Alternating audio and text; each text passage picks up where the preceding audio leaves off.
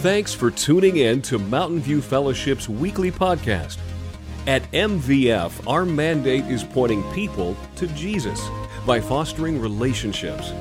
We know Jesus cared for people and placed a lot of emphasis on relationships, so we do too.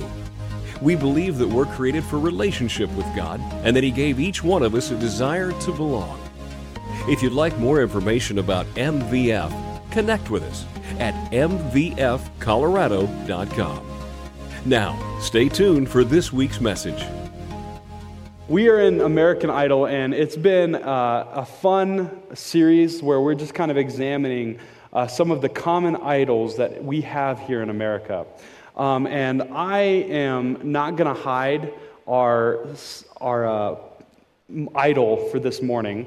But what I want to do is I want to tell you just half of a story really quick so that you guys start to understand what this idol is all about, what this idol comes from. So it happened about 3 mornings ago, and it was with my daughter, Evangeline. We were getting up a little bit early and giving Mom some extra time to sleep. You see, all of my girls were sick, so I was trying to take care of them just a little bit, right? So my wife is sleeping, my older daughter and my younger daughter are up with me, and I'm letting them watch TV as I try to figure out, how to make stuff and end up giving them cereal anyway. And as I'm finishing the breakfast, as I'm putting it on the table and getting the younger into the safety seat, right, I tell my oldest, hey, please turn off the TV and come eat breakfast. Well, she immediately starts throwing a fit. She's upset and just mad that I'm making her turn off the TV. She turns off early, she throws the controller, she comes over, and her comment that really struck me was, I wish you were sick too, so I could watch all the TV I wanted. Which is not untrue, but it's the fact that she said it, right? So, like I said, let me introduce our idol for this morning, and I'll tell you the rest of that story here in a bit. We're going to talk about privilege, and I realize that there's a lot of things that come up when we say the word privilege. I'll get to that in a minute, but first let's look at the definition of privilege. Believing oneself inherently deserving of privileges or special treatment. How many of you think that's right? A couple? Okay. It kind of gives it away, like you can't use the word in the definition of the word. So this isn't the real definition. Let me go ahead and show you the real definition. Privilege is special rights or advantages, immunity granted or available only to a particular person or group. Now, this in and of itself can't really be an idol. What was the original definition that I actually showed you? I'll get to that in a minute. But you see, that whole granted or available thing, that means that it's given to us. So who makes this available to us? Who blesses us with this?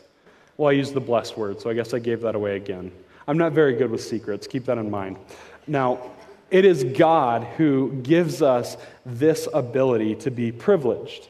And I mean, in a way, Americans are all very privileged, right? But before we go any further, I want you to know that I am in no way, shape, or form going to talk about the social or the political ramifications of this word. If you want to talk about that, you can email Don at mvfcolorado.com. My goal this morning is to talk about this word and its personal and spiritual effects. Fair enough? So what is the definition that I actually gave you? Well, that is the definition for entitlement. Entitlement is believing oneself inherently deserving of privileges or special treatment. But here's the thing. We can't have entitlement unless we have privilege. Now, I love the creative team here at MVF. I love being a part of planning out the series and the different backdrops we have and all that stuff. It's great, and I love being a part of it. But there's somebody on the team who absolutely loves alliteration. And I don't know if you've caught on to it or not, because there's been like a whole week in between every sermon, but every idol that we've had has started with the letter P, right? We've got power, politics, prosperity, persona, and now privilege. But the real idol here is entitlement. But you can't have entitlement without privilege. So here I am. Now, oftentimes we take for granted gifts that have been given to us and the basic things that are part of our life and start asking or expecting more just because we already have some of those basic things. So much like a spoiled child at a birthday party, we tend to be upset with God if we don't get exactly what we want, how we want it, when we ask for it. Sometimes we, as Americans, by the way, we get a little bit entitled. I mean, have you ever been in a Starbucks when somebody asks for that honey frappuccino moui latte, that thing, but they're out of one of those ingredients and all they have is mocha? There's a war about to go down, right? Or in a favorite restaurant of yours, when they're out of that particular meal that the person in front of you really wanted. Like, those people get real entitled really quick. I'm paying for this meal. This is my meal. You better go find a steak somewhere, as if the waiter is going to go out and slaughter a cow themselves, right? We have so many choices in our society, and really privilege plays out as a lot of choices. I mean, it's not like people without privilege, people in other countries can really vote for their dictator. They can't really choose between organic or regular vegetables, T-Mobile or Verizon, Republican or Democrat, 400 or 1,000 thread sheets, right? We get to choose between public and private schools. We have whole or skim milk. We even have dark chocolate or milk chocolate. We have so many choices, and obviously that's just touching the surface, but I feel like our privileges seem to emerge in choices that we have. The problem is those choices often lead us to be entitled about what we should get and how much of those choices we should get. But we are not the first people to feel this way, right? I want you guys to go ahead and open up your Bibles to Exodus chapter 16. We are going to read about the Israelites in a point where they are very entitled. But as you guys are turning there, let me just go ahead and tell you where we're at in the story. You see, the Israelites have been slaves in Egypt for about 430 years. And God is finally going to rescue them. But you may ask, why did God leave them in slavery for so long?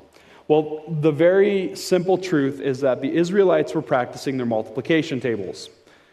They were multiplying a lot. And if you don't know what that means, ask your father.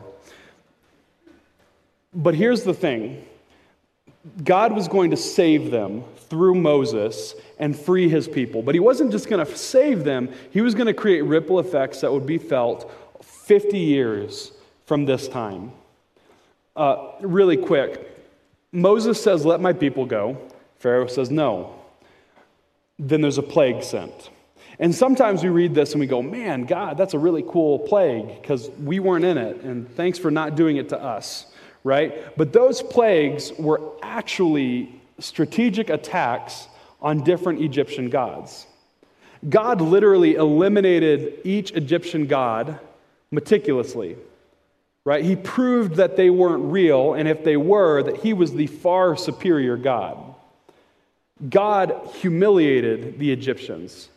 And in 40 plus years, when they would reach the promised land, they would still be scared of the God that freed them from Egypt. And they would say that. Now, Pharaoh finally says, "Fine, get out of here." And another part of the story that we tend to skip over is the fact that God flipped the meaning of valuable in the Egyptians' heads, because as the Israelites were on the way out of town, everybody in Egypt was like, "Here, I don't want this crappy gold anymore. Take this silver. I don't need it. This is dumb. Get rid of it. All this family heirloom, take it. I don't want it anymore. And so not only did the Israelites walk out of Egypt, they also took anything of value with them. God was doing crazy things, but it gets better, right? They get to the Red Sea, and Pharaoh, by this point, has changed his mind, right? He chases after him, and we all kind of know the story, or we've at least seen the movie. God stops him, stops Pharaoh and all of his army with this giant pillar of fire, which had to be one heck of a scary thing to run into. He splits the Red Sea, and the Israelites cross through it on dry ground. And for reasons I will never fully understand, Pharaoh is like, that looks safe. We'll just chase after him. Well, he runs into it, and naturally God just drops the sea on him. It's crazy dumb on Pharaoh's part. But the Israelites walk away, and they just get through their first little town, and they're starting to walk into the desert, headed towards Mount Sinai, which is where we pick up this verse. The Israelites are walking towards Sinai, like I said, right out of the first town, and they say in verse 3, if only we had died in Egypt, or if only we had been killed by the Lord's hand in Egypt. They moaned, we sat around with pots filled with meat and ate all the bread we wanted. But now you have brought us into this wilderness to starve us all to death. They know that they're headed to a promised land flowing with milk and honey. They understand and were there for all of the plagues, for the splitting of the Red Sea. They've been following a pillar of fire at night and a giant pillar of cloud by day. I mean, these people have experienced more crazy signs of God, more physical images of God in their singular lifetime, in the singular past couple of weeks, than we will probably ever see in our entire lifetime.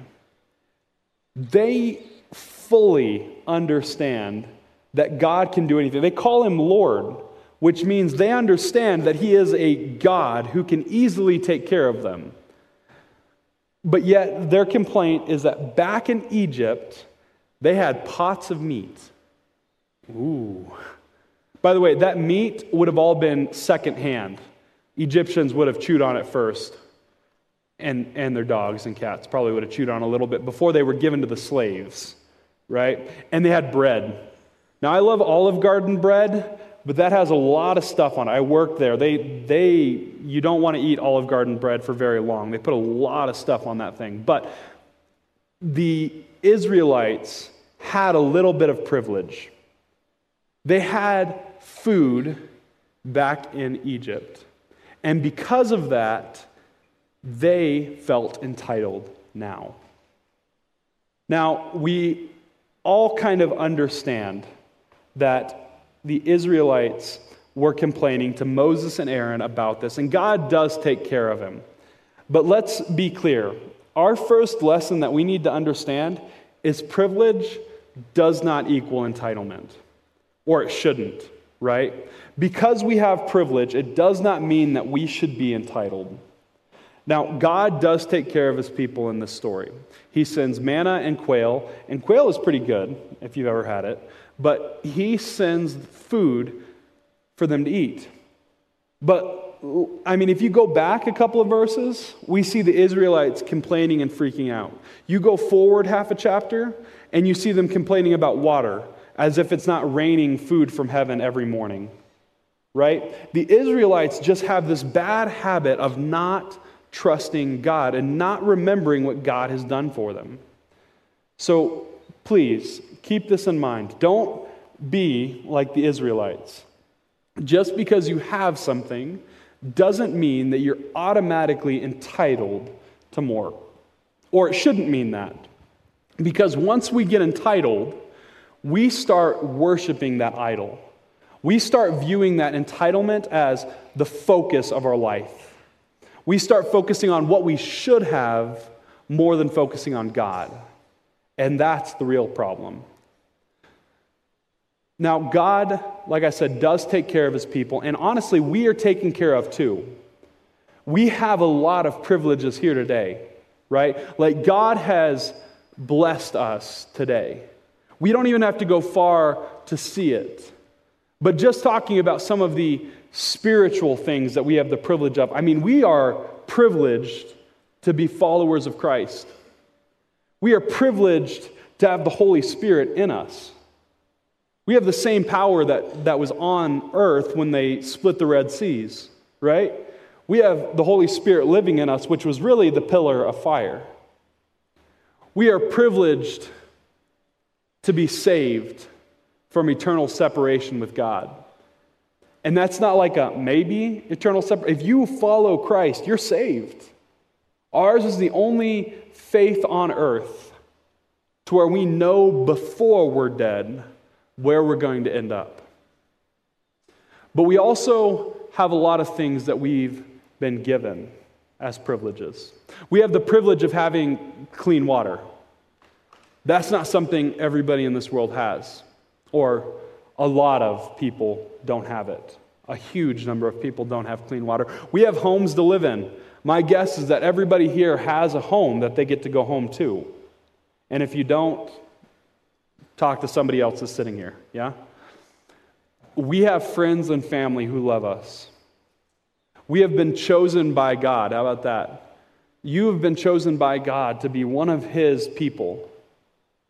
And that means you have a purpose. We have been chosen by God to have a soul, which means our life will carry on after our physical body dies. All of those things can be taken away, though, at a moment's notice. Just think about the life of Job and the story that is told about his life. And I will just be completely honest with you. Over the last 5 months, I've been made keenly aware of how temporal most of our life is. Most of how the things we have are by my 3 trips to the hospital.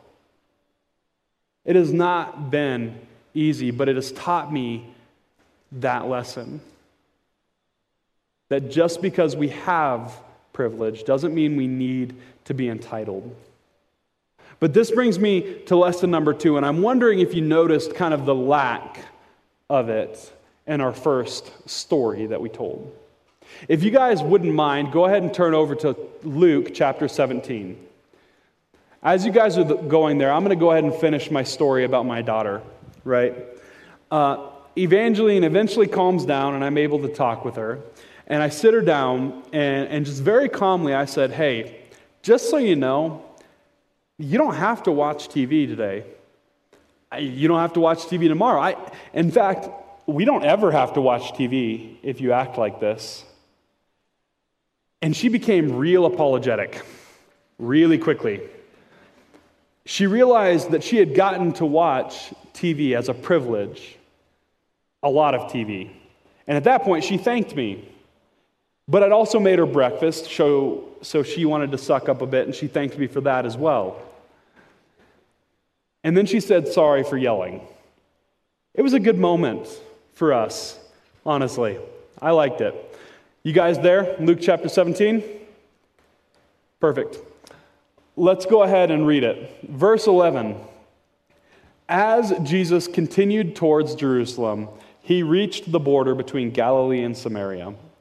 As he entered a village there, 10 men with leprosy stood at a distance, crying out, Jesus, Master, have mercy on us. Just a quick note, the fact that they call him Master can be translated as Lord as well. That's them recognizing that he is God, that he is actually holy. So they know, or at least they have faith in who Jesus is. He looked at them and said, Go show yourselves to the priest. As they went, they were cleansed of their leprosy. One of them, when he saw he was healed, came back to Jesus, shouting, Praise God. He fell on the ground at Jesus' feet, thanking him for what he had done. This man was a Samaritan. Now, we need to understand just a couple of things before we fully grasp what this next lesson is. First of all, it mentions that he was a Samaritan. That's there only to show us that this man didn't know all of the customs of what he was supposed to do in the Jewish faith.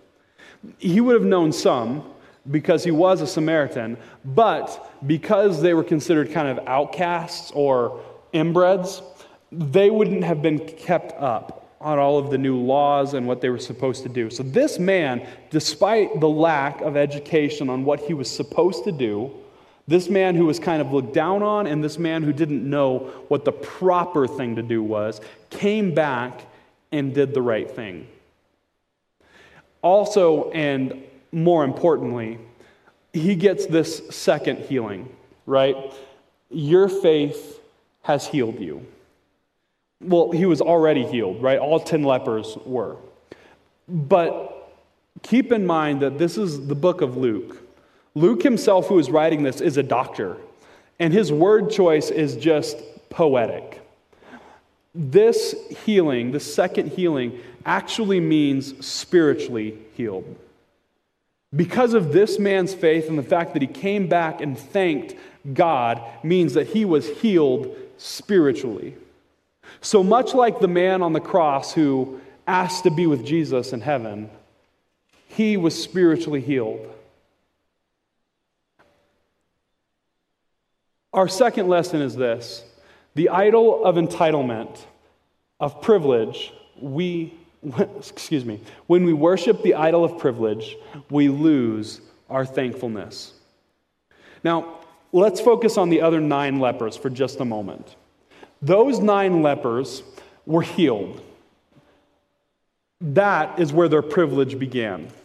Before that, they weren't very privileged people. There was a lot of things that they were not allowed to do. There was very strict law around lepers because they were very contagious.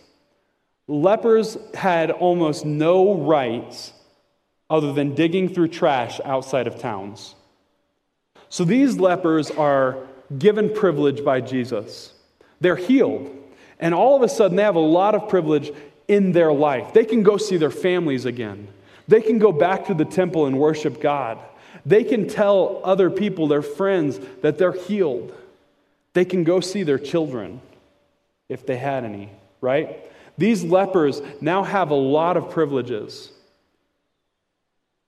And they go do those things instead of coming back and thanking Jesus.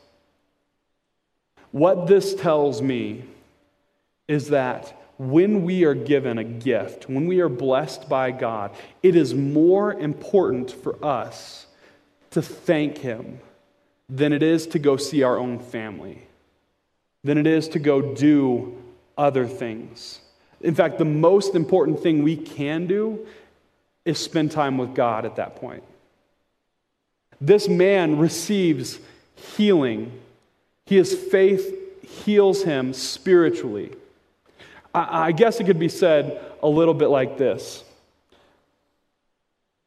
When a sense of entitlement clouds our thinking, we miss out on what God truly has for us. That is spiritual healing.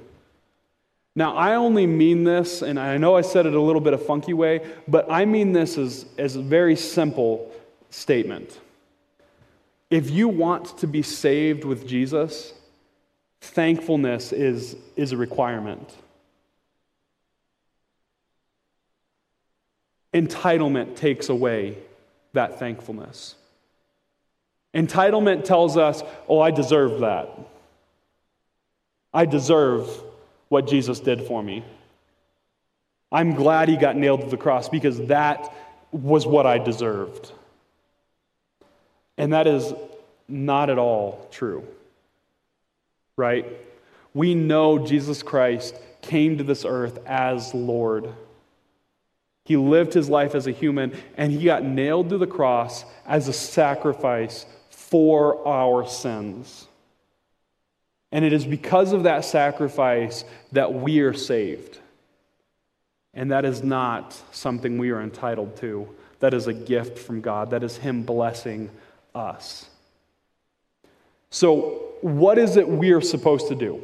Because this idol isn't necessarily like the other ones, right? This kind of sets in a little bit more subtly.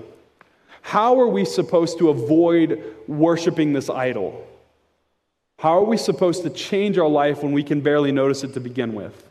Well, it's actually really easy to do, but it's hard to notice and well to start, honestly. It's simply this: give thanks for everything. Start noticing the things around you. The air that comes into your lungs, your home, your family, clean water, friends, your family.